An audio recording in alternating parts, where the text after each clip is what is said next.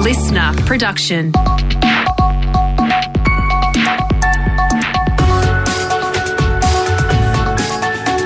Australia Today's Morning Agenda with Natasha Belling. Good morning. Thanks for your company. Let's check what's making headlines this Monday, the 15th of August. There are concerns this morning. Sydney's ongoing gangland war has now taken a dangerous new turn after 2 women were killed in what's believed to be a targeted shooting over the weekend. Their car was peppered with bullets in the city's southwest on Saturday night, with the 48-year-old woman dying at the scene, the other, a 39-year-old, passing away in hospital shortly afterwards. A 16-year-old girl and 20-year-old man were also inside the car at the time of the shooting, but were not injured. One of the women is understood to have had past relationships with key crime identities known to police. Superintendent Danny Doherty says the attack is appalling and unprecedented. There used to be an unwritten law with the criminal element, especially in organised crime, that you don't touch family and you don't touch women. I think that rule of engagement and that law book's been thrown out the window. 4 burnt-out vehicles found across a number of nearby suburbs are now being investigated for possible links to the murders. Meantime, a man remains in police custody after a shooting inside Canberra Airport. Charges are still yet to be laid after the man allegedly opened fire. Flights to and from Canberra Airport were delayed for 3 hours late yesterday. These witnesses telling Channel 7 it was terrifying. We heard the bangs and I turned around and there was a man standing with a gun. There was people getting trampled. I saw kids get pushed over. It was panic. Nobody was stopping to pick the kids up. Everybody was sort of fending for themselves a little bit. ACT Police Superintendent Dave Kraft telling the ABC it's lucky no one was injured. The male has let the shots off at glass within the terminal and there was no shots directed at people or persons, passengers or staff. There is an active crime scene up there that is being processed. The firearm has been secured. We do not believe that there were multiple weapons at this time. In other news this morning, a scathing investigation alleges the NDIS has been infiltrated by organised crime. It's understood those with a disability have been threatened with violence to help fraud the system, including fake accounts and payments for services never provided. Australian Criminal Intelligence Commission Chief Mike Phelan telling Channel 9 more than $1 billion is being ripped out of the system to then purchase narcotics from overseas. We're seeing organised crime groups who are prone to violence, who have used violence, intimidating users of the NDIS, our most vulnerable in society. And it sickens you when you look at the sort of things that have happened. In one case, there was an allegation where someone was threatened with being committed into a psychiatric ward. To the US now, where a man has died after allegedly driving his car into a barricade at the US Capitol building and firing shots into the air before turning the gun on himself. It comes after FBI officials received a number of threats from pro-Trump supporters after the raid on the former US president's home in Florida last week. Meantime, a group of US politicians is visiting Taiwan nearly 2 weeks after House Speaker Nancy Pelosi's controversial trip. China responded to Pelosi's visit by launching missiles and running military drills in the waters around the island nation. A 5-member delegation of politicians is now in Taiwan as part of a tour around Asia to discuss ongoing relations, regional security, trade and other issues. Now let's check what's happening in your state with our reporters on the ground to Tasmania, and a massive clean-up is underway across the south of the state after wild weather over the weekend. Our reporter Tessa Randello has the latest from Hobart. That's right, Tash. Tassie is in clean-up mode today with the severe weather warning cancelled overnight across the state. Huonville was one of the regions which was hardest hit with flash flooding, and some Huon residents were shocked to see wastewater overflows in some residential streets. The SES Director Leon Smith says there's been 2 drivers pulled out of cars which are stuck in flooding. 2 vehicles with occupants retrieved from areas of flash flooding, which is quite unfortunate, very dangerous situation. It's flooded, forget it. Don't be tempted to drive through those floodwaters. To Victoria now, and drivers can now get on the road for free after the state government slashed the costs of driving tests. From today, teenagers will be able to sit their test for a learner's permit at no charge, while specialised driving tests for drivers to get their probationary licence are now also free. James Lake in Melbourne says the changes will save new drivers and their parents hundreds of dollars. And it comes at the time a new driver would need it most, Tash, considering they also have to factor in registration for their car and insurance.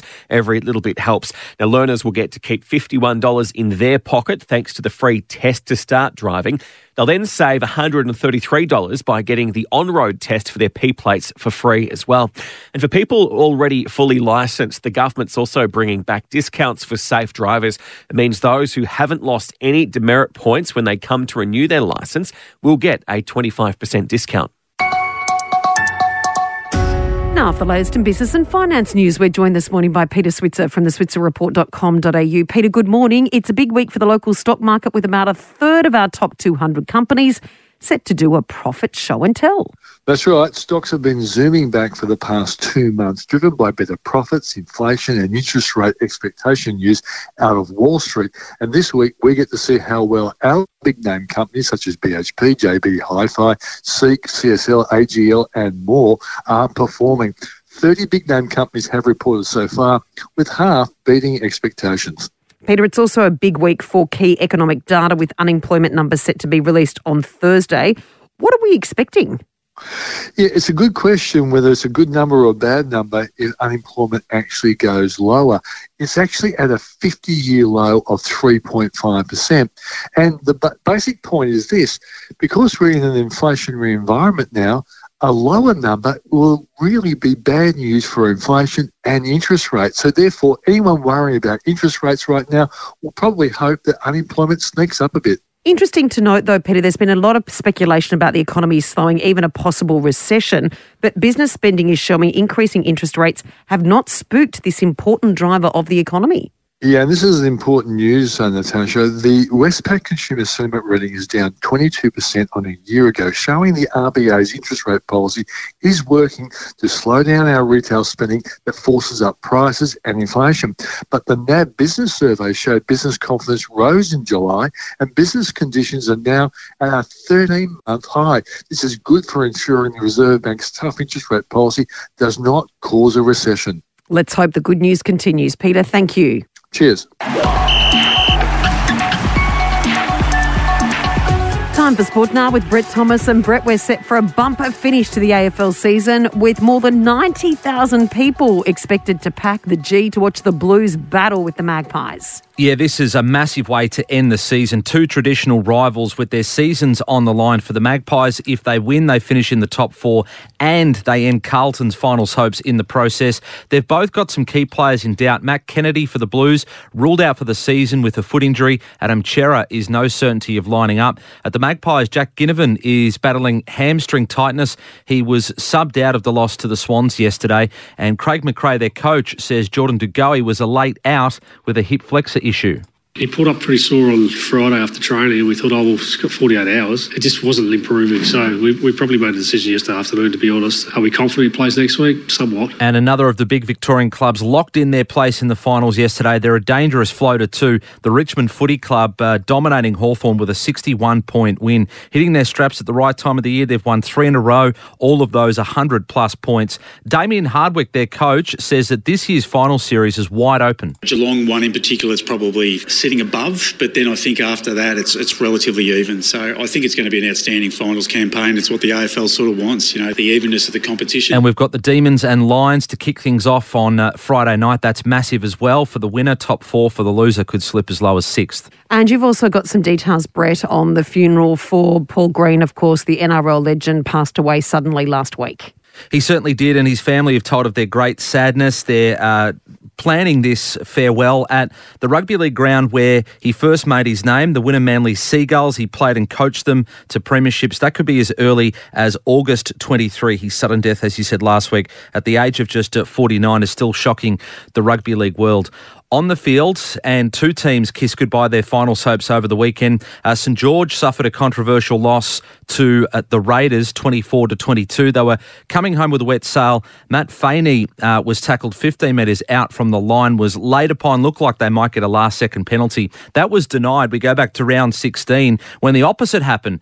The Raiders were denied a last-second penalty kick. Coach Anthony Griffin from St George, here he is speaking about that result. Probably a little bit ironic, isn't it? Compared to the first game, but just ran out of time. It was a fantastic line break at that time of the game. And Manly, a massive loss yesterday to Gold Coast, 44-24. So the Seagulls' finals hopes look to be all but over as well. For the Titans, they hadn't won in 3 months. A 10-match losing streak has been snapped in style, and they did it without their best player and skipper, Tino Fa'asuamaleaui. Tino's been enormous for us every single week. We all know that. You know, he's been our best every week that he's played, and to have him out, I think it was probably the right thing. Anyway, you know, he's had a big year, so the boys really stepped up. That's the coach there, Justin Holbrook, and an awkward situation emerging in golf. Cameron Smith is getting closer to becoming the world number one. A win at the FedEx St Jude Championship this morning would rocket the Queenslander to the top, but of course it comes amid his expected departure to the Live Tour, Tash. Yeah, it's a massive story. I'm sure we have not seen the end of it. Brett, thanks so much.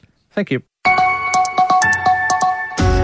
And Ravi, the red panda, is this morning back in Adelaide Zoo after going on a 48-hour adventure over the weekend, as you do. He managed to escape from his enclosure on Friday, found in a neighbouring tree.